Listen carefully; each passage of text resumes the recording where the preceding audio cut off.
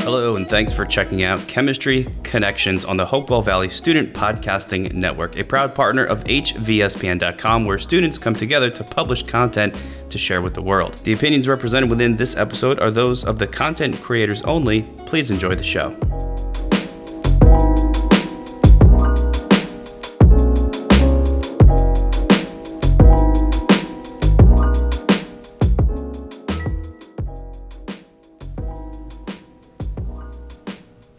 Welcome to Chemistry Connections. My name is Ben Pollara. And my name is Megan Meng. And we are your hosts for episode number 11, called The Chemistry of the Northern Lights. Today we will be discussing why the Northern Lights occur and the chemistry behind it. So, Ben, I have a question for you. Is the Aurora Borealis heavy? No, it's pretty light. Have you ever heard of those colorful dancing lights in the sky? The ones that occur in the Arctic, the land of the polar bears? For our segment, we will be discussing the Northern Lights, scientifically referred to as Aurora Borealis. The Northern Lights are a natural light phenomenon that appear across Earth's great sky. Auroras display dynamic patterns of brilliant lights that appear as curtains, rays, spirals, dynamic flickers, covering the entire sky. There are many myths behind the Aurora Borealis. The Eksimo tribes believed that they could summon the aurora to speak with their dead relatives. Inuit tribes feared the lights and carried knives to protect themselves from the aurora. But one thing is for sure now, all the myths behind the lights are false. The science behind the Aurora Borealis is the truth. We will cover the origins of solar wind, which send charged particles toward the Earth. Then we will explain how those charged particles create collisions in our atmosphere that lead to the Northern Lights phenomenon. Although the Northern Lights seem too gigantic to comprehend, breaking each process down makes the Northern Lights seem more simple. They're charged particles, collisions, electron excitations, and light waves that all go into the creation of the beautiful Northern Lights. Wait, I don't get it. Brr, like it's cold, Megan, it's cold. Oh, what is going on in the sun then? The sun is made up of helium and hydrogen. Inside the sun, reactions are always happening. These reactions are called proton-proton fusion. Originating in the core of the sun, a lone hydrogen atom fuses with another hydrogen atom. These two protons usually break apart, but the hydrogen atoms stay fused. Once fused, a single proton transforms into a neutron because of its weaker nuclear force. A third proton then fuses with the proton-neutron pair, creating a helium atom and releasing gamma rays, or sunlight. Finally, two helium atoms collide, which causes two protons to be released and a heavier isotope of helium. These two protons then travel towards Earth's atmosphere, colliding with atoms such as oxygen and nitrogen that make up Earth's upper atmosphere. That's intense. Yeah. So Megan, what are solar winds and how do these charged particles get to Earth?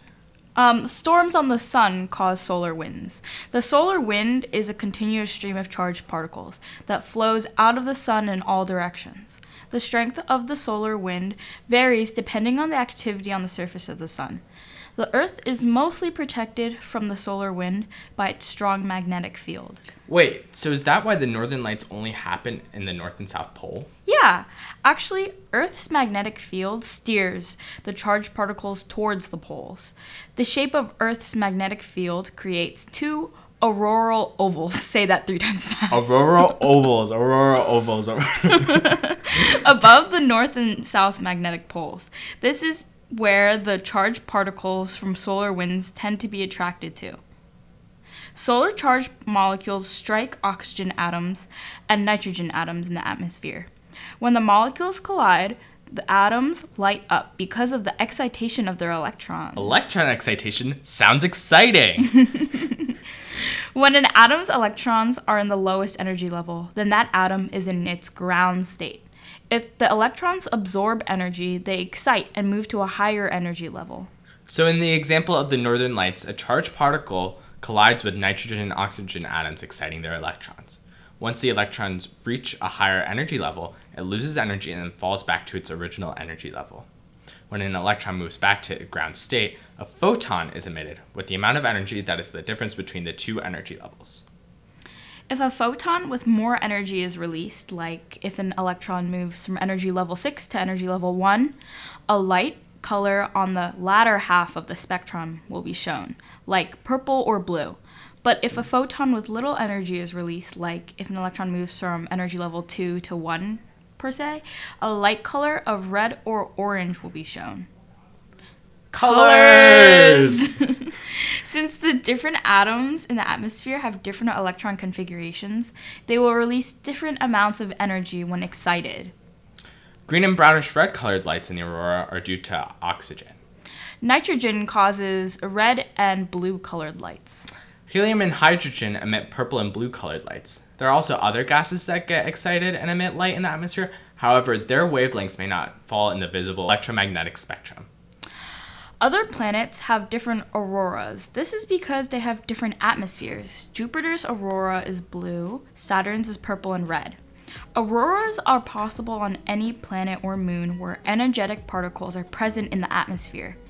Crazily enough, the northern lights are almost always present. Day and night, 24 hours a day, 7 days a week, 365 days a year. These lights are a beautiful natural phenomena that gives us a sense for how vast and interconnected our galaxy is. The interaction between the atmosphere and the small particles that make it up create something so huge that we as puny humans can see it from Earth's surface with the naked eye. I would love to see the northern lights in my lifetime. They seem so peaceful yet energetic. Do I believe in any of the old myths about the aurora? Not at all. Do I still think the aurora has an interesting connection to the world we live in? Yes, completely.